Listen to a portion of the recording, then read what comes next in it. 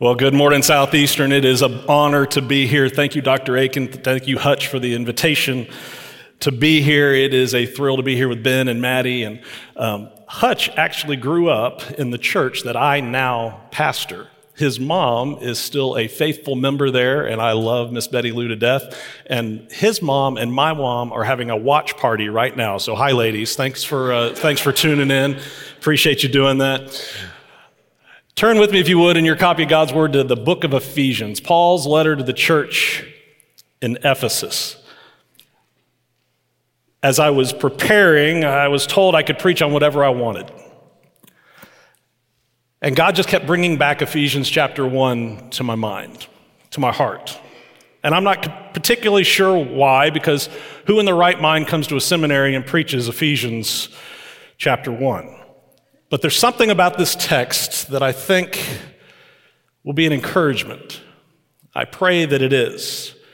I was recently on a mission trip to southeastern Arkansas, and as part of that mission trip, we went into a prison. Now, we were told it was a minimum security prison, and we were just going to go in and do a worship service and then come out. But when we arrived at the prison, it was a prison that had tall stone walls, probably 12 feet high, with razor wire on the top of it. We had to go through a typical screening to get in, taking all of our things out of our pockets, taking our belts off, going through checking, make sure we didn't have anything where we were supposed to. We went through this gigantic door that they slammed behind us, and we're in this passageway with just another door. We walk through the other door, and that door then opens and slams behind us, and we're in this gigantic hallway. We make our way through this giant hallway down to this common room, and we're told the inmates will start coming in, and in a few moments we're going to have worship together. Well, I didn't have an assignment that night. I wasn't preaching. I was just there to encourage. And so I thought, well, I'm going to do my best. I'm going to meet whoever comes in. I'm going to say hi to them. I just want to make them feel welcome and come in and feel that there's somebody there that cares about them. So the first man that walked in, tats all over him, beard down to here, he looked like a rough dude. I walked right up to him and said, I am so glad you're here. You really don't want to tell a prisoner who's in prison that you're glad that they're there. He looked at me like, what are you talking about? So I'm hoping I don't put my foot in my mouth today as I did on that day, but I am glad that you guys are all here this morning. Have you ever lost your way spiritually? Have you ever just been, you're living your life when all of a sudden you recognize, what am I doing here? How did I get here?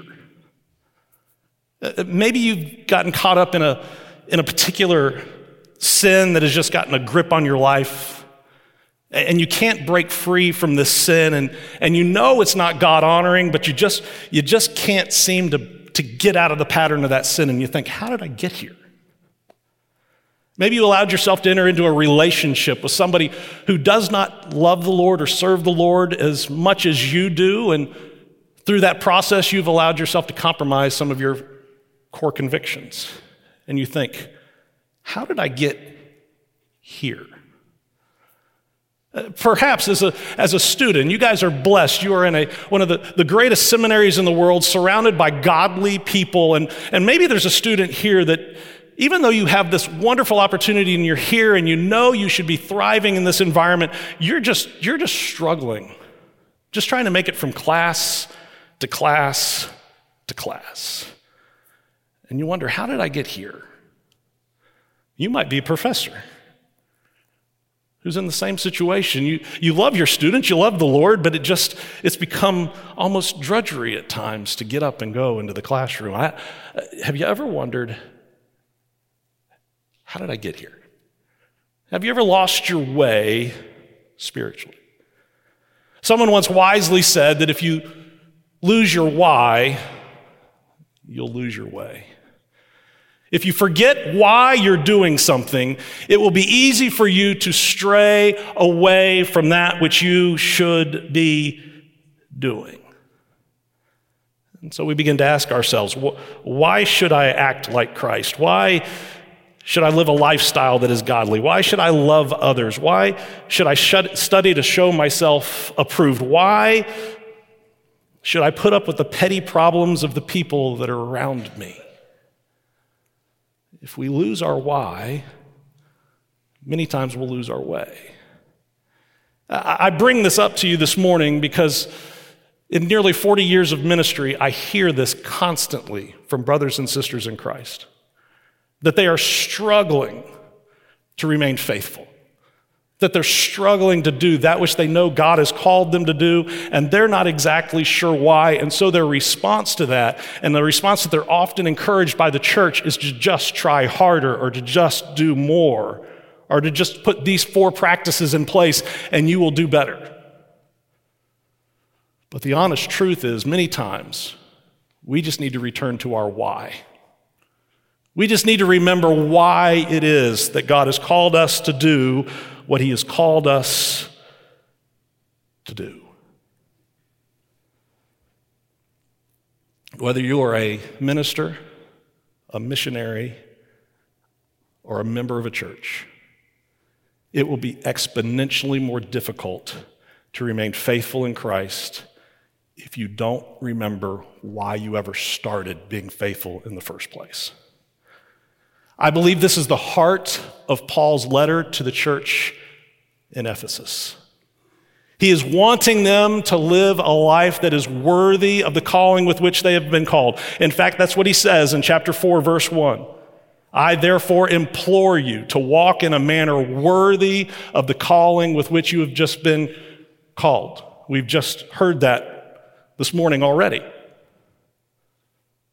Walk in a manner worthy. Walk in a manner worthy. You say, I want to do that. I want to be found faithful. I want to remain faithful. But sometimes that's difficult. It's hard. Paul says, therefore. Well, Ephesians, as many of you, I'm confident, know this already, can be divided into 2 sections. The first 3 chapters are deeply theological, telling us about who God is and what God has done on our behalf. The last 3 chapters, chapters 4, 5, and 6, tend to be more practical in nature. This is what you do with the information that you have about who Christ is and what he has done for you. These are the things you should be doing. But before he gets to chapter 4, he spends 3 chapters reminding us of who God is and what he's done for us. Before the first imperative is given in chapter 4, there are 3 chapters of indicatives, 3 chapters of statements of truth about who God is that Paul is just reminding us. Before you start trying to live a life worthy of the calling, remember what that calling is and remember who has called you to it. And so this morning, I believe that God just wanted me to bring this message in order to encourage some of us to just remember our why so that we don't lose our way. If you're willing and able, would you stand with me and read with me as we read Ephesians chapter 1, verses 1 through 14. Paul, an apostle of Christ Jesus by the will of God, to the saints who are at Ephesus, who are faithful in Christ Jesus. Grace to you and peace from God our Father and the Lord Jesus Christ. Blessed be the God and Father of our Lord Jesus Christ, who has blessed us with every spiritual blessing in the heavenly places in Christ, just as he chose us in him before the foundation of the world, that we would be holy and blameless before him. In love, he predestined us to adoption as sons through Jesus Christ to himself, according to the kind intention of his will, to the praise of the glory of his grace, which he freely bestowed on us in the beloved. In him we have redemption through his blood, the forgiveness of our trespasses, according to the riches of his grace, which he lavished on us. In all wisdom and insight, he made known to us the mystery of his will, according to his kind intention, which he purposed in him, with a view to an administration suitable to the fullness of the times, that is, the summing up of all things in Christ, things in heaven and things on the earth. In him also we have obtained an inheritance, having been predestined according to his purpose, who works all things after the counsel of his will, to the end that we, who were the first to hope in Christ, would be to the praise of his glory. In him you also, after listening to the message of the truth, the gospel of your salvation, having also believed, you were sealed in him with the Holy Spirit of promise, who is given as a pledge of our inheritance with a view to the redemption of God's own possession, to the praise of his glory. Let's pray, please. Father, we are often tempted to turn to Ephesians chapter 4 and begin with the do's. This is what I need to do. This is what I need to be.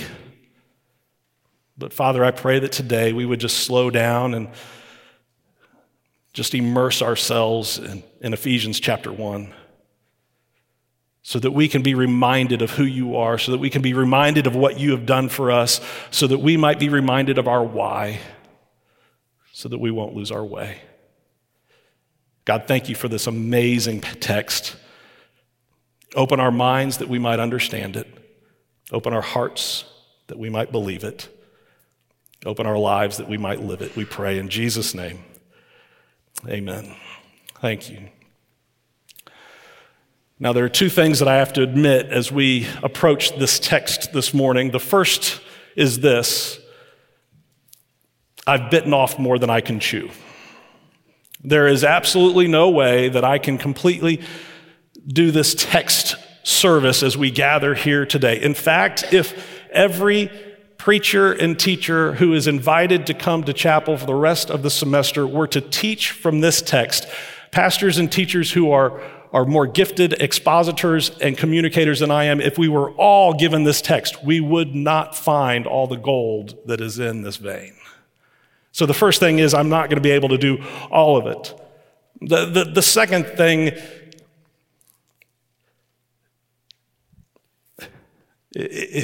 there's just so much.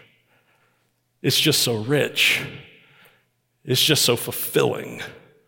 And we could approach it many different ways and be faithful to the text. It is all God-centric. It brings us to the focal point of our lives. It brings us to focus on him. We could look at it from the aspect of the triune Godhead. It tells us about God the Father in verses 3 through 6, and then it has this refrain, to the praise of the glory of God, of his grace. It tells us about God the Son in verses 7 through 12, and then it has this refrain, to the praise of his glory. Then it tells us about the Holy Spirit, God the Holy Spirit in verses 13 and 14, and then it ends with this refrain, to the praise of his glory. We can learn about the triune Godhead. We can learn about soteriology. We can learn about salvation and God's sovereign plan for salvation from eternity past to eternity future. It is here in this text. We can learn about the atoning sacrifice of Christ and how he redeemed us with his blood.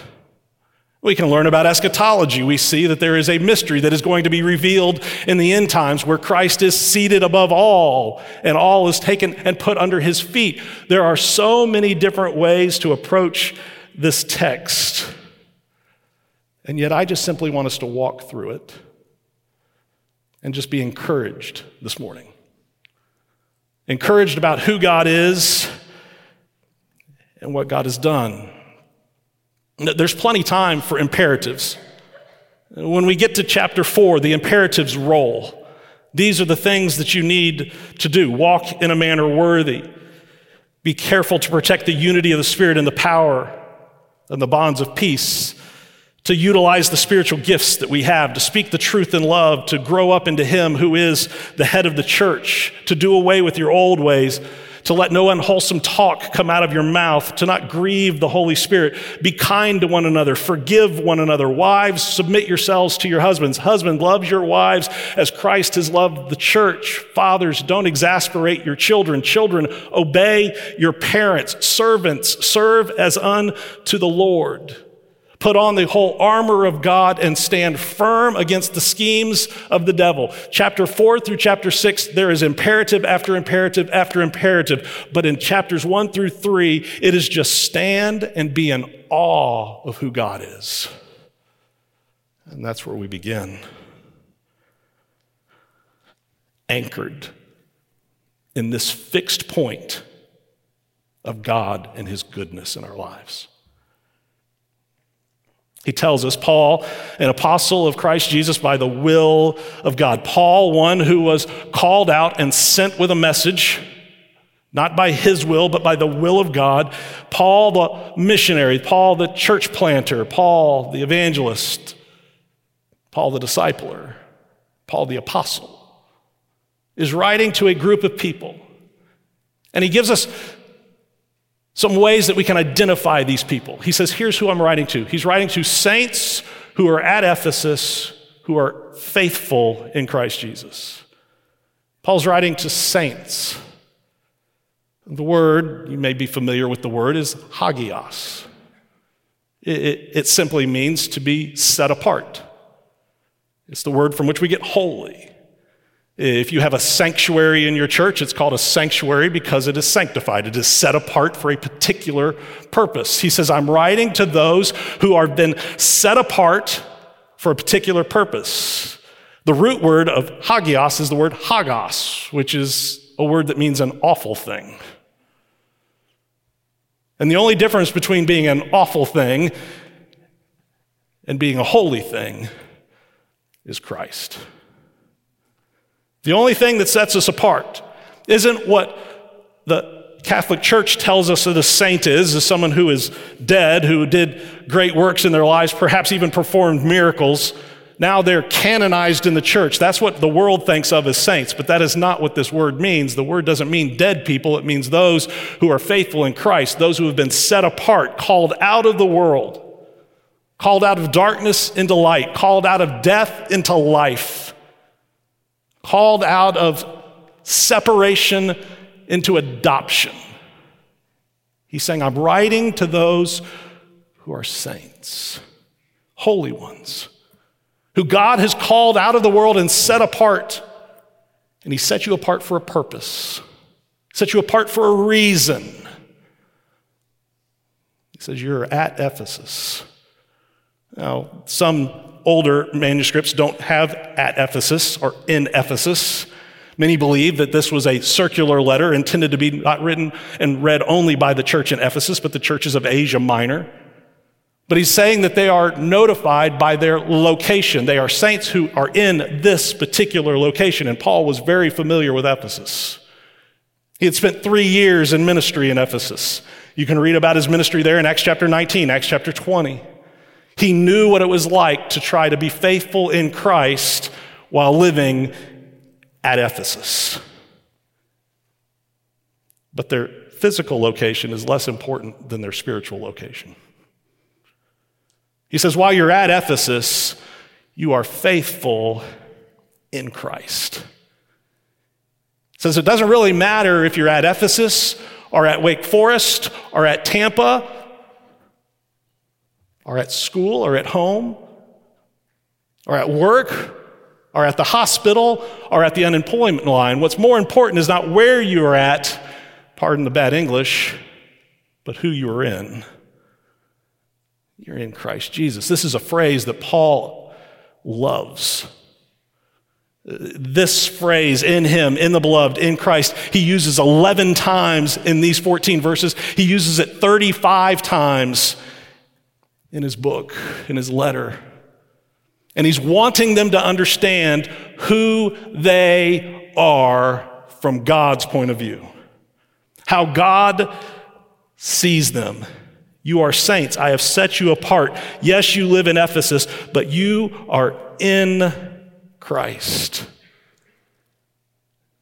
In chapter 3, verse 3, he tells us that we have died and our lives are hidden in Christ. There's other texts where Paul will tell us to put on Christ, where we've been clothed in Christ. An amazing thing happens.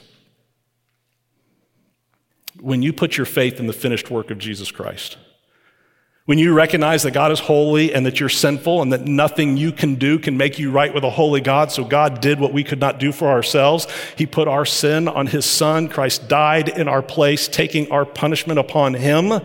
And when we place our finished work, our faith in that finished work, there is a transaction that takes place. God takes our sin and he puts it on his Son. And he takes his Son's righteousness and he clothes us in it. He wraps us in it. 2 Corinthians chapter 5, verse 21, he made him who knew no sin to become sin so that you and I might be the righteousness of Christ. Paul is just writing to a group of people and he says, do you know how God sees you? Do you know that when God sees you, when you've placed your faith in Christ, he no longer sees the old Bob, he now sees Bob wrapped in the righteousness of his Son. I'm no longer in Adam, I'm in Christ. I'm no longer dead, I'm alive. And when God calls us into this relationship, he's not calling us into a relationship with a distant God. He is calling us into an intimate relationship with a holy God through his Son, Jesus Christ. He says, I want you to know that you are in Christ. You are united with him. This theme is a theme that's going to run throughout the letter of us being united with God through Christ, but it's also a theme where he takes it and he says, not only are you united in Christ, but Jew and Gentile are united together in the church in Jesus Christ. This is a great mystery that has become revealed. And so even as we find strength in being united to God in Christ, we find strength in being united with one another in Christ in the church. And then he finishes the salutation. He's only said hello so far. He finishes the salutation in verse 3, grace and peace to you from God the Father and Jesus Christ the Lord. He says, I want to pray a blessing over you saints who are at Ephesus, who are faithful in Christ. I know what it's like to live in Ephesus. I know Ephesus has that temple to Diana, that temple to Artemis. I know that it is a pagan place. I know that it is filled with idolatry. I know that it is a stronghold of magic and dark spirits. I know exactly how hard it is to be a faithful follower of Christ where you live. And he says, I want to pray a blessing over you. Here's the blessing. I'm going to pray what you need. Grace and peace. Here are the two things that you are going to need no matter where you find yourself, no matter what ministry position you find yourself, whatever mission field you find yourself in, you are going to need God's grace lavished on you, and you're going to need the peace of God. The peace that comes from knowing that you're in Christ, a peace that comes that knowing that you're right with God, that you've been sealed by the Holy Spirit. I want you to have grace, and I want you to have peace. And then in verse 3, he celebrates.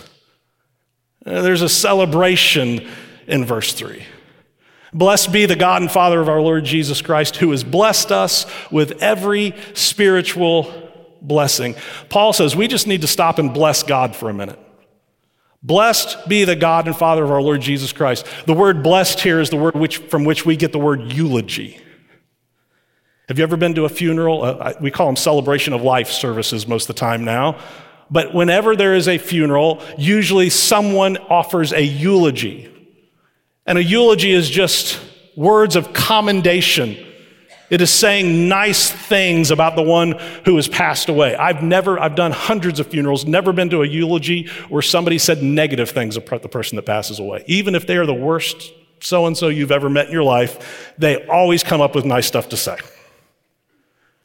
This is what the word means. He says we need to eulogize God, not because God is dead, because he's very much alive, and we need to say great things about our God because he is God and because he has blessed us. Blessed be the God and Father of our Lord Jesus Christ, who has blessed us. Now, when we bless God, it's different than when God blesses us. When we bless God, we're just pointing out good. When God blesses us, he's pouring out good. And he says we need to bless our Father who has blessed us. And then he makes this audacious statement. It's a bold statement. God has blessed us with every spiritual blessing in the heavenly places. God has blessed us. He has poured out his goodness on us in the heavenly places. This is a phrase that Paul uses 5 times here in the book of Ephesians. It's not used, as far as I know, anywhere else in the New Testament. He said, God has blessed us with spiritual blessings in the heavenly places. Spiritual, I don't think, as opposed to material. Spiritual because of the source of the blessing. It comes from God, and it comes from this eternal realm, this realm that is a reality that we cannot yet see. It is where Christ sits next to his Father in heaven, reigning. And he says, we have been blessed with every spiritual blessing in Christ Jesus. In chapter 2, verse 6, he says, do you not recognize that when God sees you, you are already seated with Christ in heaven?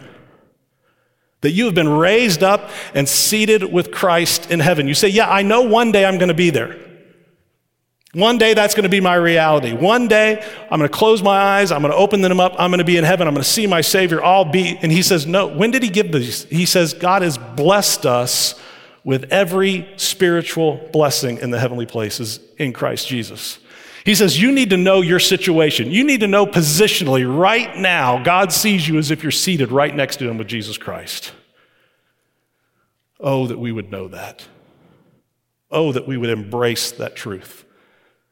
Oh, I'm not practically perfect, but positionally, I am in Christ, and I am seated with him in heaven. And God has given us not some spiritual blessings. He's not given us a few spiritual blessings.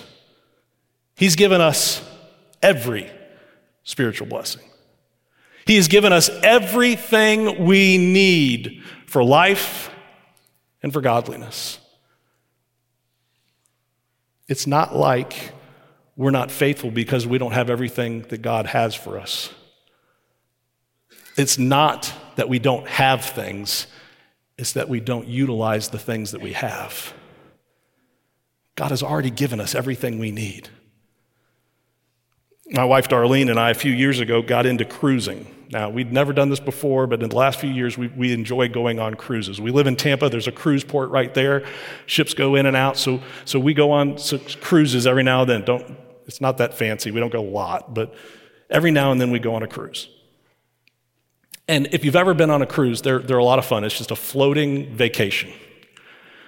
But if you sign up to go on a cruise, then you got to buy, if you want Wi-Fi, you got to pay for Wi-Fi. If you want a soda package, you got to pay for the soda package. If you want to go on an excursion, you got to pay for that separate. So it's not included in the. But food, you can eat all the food you want, and there's a restaurant that you can go to, and you don't just get to order what you can order all the. It's a menu. I want one of these, one of these, one of these, and 2 of these. And they'll bring it to you. And if you don't like the restaurant, there's a buffet that you can go to. And it's open all the time. And on top of all that, there is a soft serve ice cream machine that is open 24 hours a day, that anytime you want some ice cream, you just go get it. Now, when we first went cruising, we didn't know all of this. We didn't know that you could just go to the restaurant and order all that you wanted. We didn't know that there was a buffet, that everything was there. So imagine if we went on this cruise and we took ramen noodles with us and microwave mac and cheese, and we sat in our cabin eating microwave mac and cheese when there is a buffet completely available to us. And many of us, we have all these spiritual blessings available to us. It is all there. It is all free. It is all available. We're just not utilizing everything that God has gotten for us and already given to us. He has given us these things. You guys need to listen faster so I can get through what I want to try to get through this morning. How do we get in such a situation? How do we find ourselves in a situation where in Christ we are seated with him in heaven? It's as if we are already there. How do we get to such a situation? How do we get to such a prime location? Is it because of our nature? Is it because God looked at us and go, well, they're pretty good? No, the Bible says that by nature we're all sinners. We all fall short of the glory of God. Is it by merit? Have we earned it? Have we earned our right to be there? No, our righteousness is like filthy rags before God. So how did we get there? The Bible says God chose us. He chose to save us. Out of the good intentions of his will for the glory of the Father, he chose to save us. It's not by works. It's not by nature. He chose to save us. And when did he choose to save us? When is it that God chose to save us? Was it when young Ryan Hutchinson was running around First Baptist Church and he looked and he said, well, that guy's got potential. I think I'll save that one. No, when did it happen? It says before the foundation of the world. Before he ever created the world, God chose to save. Why would he do such a thing? Why would he do such a thing? Because of his great love. You know, God should give us what we deserve. You know that, right? We should get what we deserve from God. And what do we deserve with our sin? Separation. We deserve death. And yet God, out of his goodness and his grace, forgives us. The starting point for most people, as you talk to most people, the starting point for most people is man is primarily good, and if we don't get to heaven, God is somehow wrong in not letting us go there. That's where most people kind of start their conversation. But that's not what the Bible teaches us, is it? The Bible doesn't say we're all basically good and we deserve heaven and God's wrong not to send us there. No, the Bible says we're all sinners, we deserve hell, and out of God's grace, he allows any to go to heaven.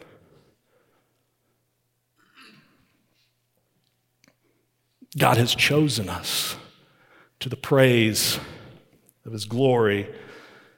Verses 7 through 9, we see the blessings of God the Son. I've got to move quickly. I want you to see this. What was the vessel that God used to provide this grace in our lives that did not deny his holiness and his justice, but demonstrated his love and his mercy? The answer is grace. It says that we have been redeemed by the Son. We have been given forgiveness of sin. Redemption is a church word. Very few people use redemption outside of the church. You might redeem a coupon. That's about it. If some of the professors in the room, my age and older, you probably remember S&H green stamps. Collect them as a kid, you put them in a book, you go to the redemption center and you could get stuff back. Most of you has no idea what that is, but you know what Chuck E. Cheese is. And you know what Dave & Buster's is. And you know that you could play a game and get those little tickets, and then you can go to that case and it's got all those prizes inside, and you go, I want to redeem that. I want to give this for that. I want to buy that with this. The word in the first century just meant to be bought out of slavery. He said, do you not know you've been bought with a price? Do you not know that you have been bought with a price? And what was the price? It was the blood of Jesus Christ. Hebrews says that without the shedding of blood, there is no forgiveness of sin. And we have not been redeemed by the blood of a ram or a bull or a goat. We have been redeemed by the precious blood of Jesus Christ. John the Baptist pointed at Jesus and said, behold, the Lamb of God who takes away the sin of the world. Revelation chapter 5, John is standing in heaven receiving this vision of heaven. And there God sits with a scroll in his hand. And one of the angels cries out, who's worthy to take the scroll out of his hand? And they said, no one, no one. And John begins to weep because no one on earth or in heaven is worthy to take this scroll out. And one of the elders says, John, don't weep, look. And there next to the throne of God, the Bible says, was a lamb standing as if slain. And they all began to cry out, worthy is he, because he laid his life down for us. What's my why? My why is God loves me so much that he chose me. My why is God loves me so much that Christ died for me. To make me that which was awful, a hagas, into that which is set apart, a holy thing. And here's the even better part. Verses 13 through 14 tells us about the Holy Spirit, who summoned us. He said, you heard the gospel and you responded to the gospel. Ephesians tells us that salvation comes by grace through faith, and that not of yourself. It's a free gift of God. God opened your mind, opened your heart. Chapter 2 says we were dead in our trespasses and sins. He made us alive. The Holy Spirit opened our heart to hear the gospel. And then it says it sealed us. The Holy Spirit is given as a guarantee. All of these good things, I'm seated in heaven with God, and one day that's going to come true. I'll have an inheritance in heaven with Christ. That's all going to come true, not because I hold on to it, not because I'm faithful, because Christ, through the Holy Spirit, has sealed me. He's put his signature on me, like Toy Story, where Andy put his name on Woody's boot. God has written his name on you. He's claimed you. And the Holy Spirit is the guarantee of that. Have you ever lost your way spiritually and wondered, how did I get here? What am I doing here? Oftentimes we stray because we forget our why. We lose our way. And today I don't know who needed to hear this or if anybody did. But sometimes I just need to be reminded of my why, because it's easy to lose my way.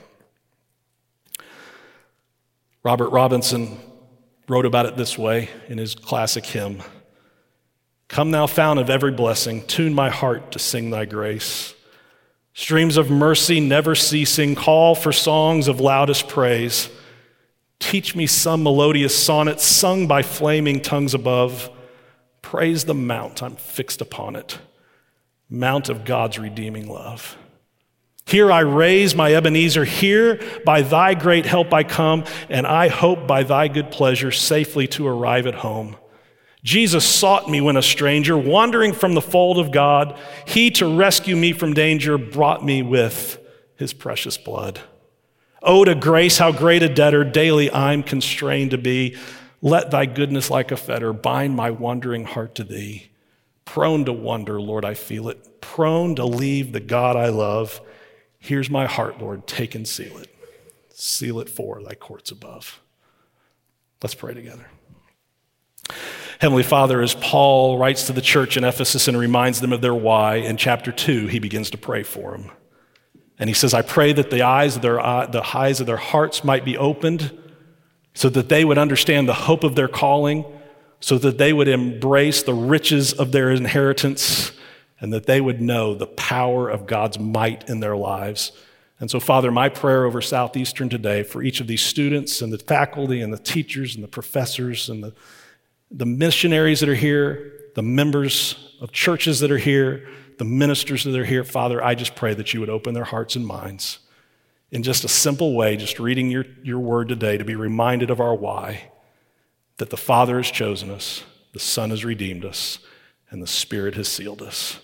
God, let them know the power that's available to them as they walk faithfully in Christ Jesus. It's in his name we pray. Amen.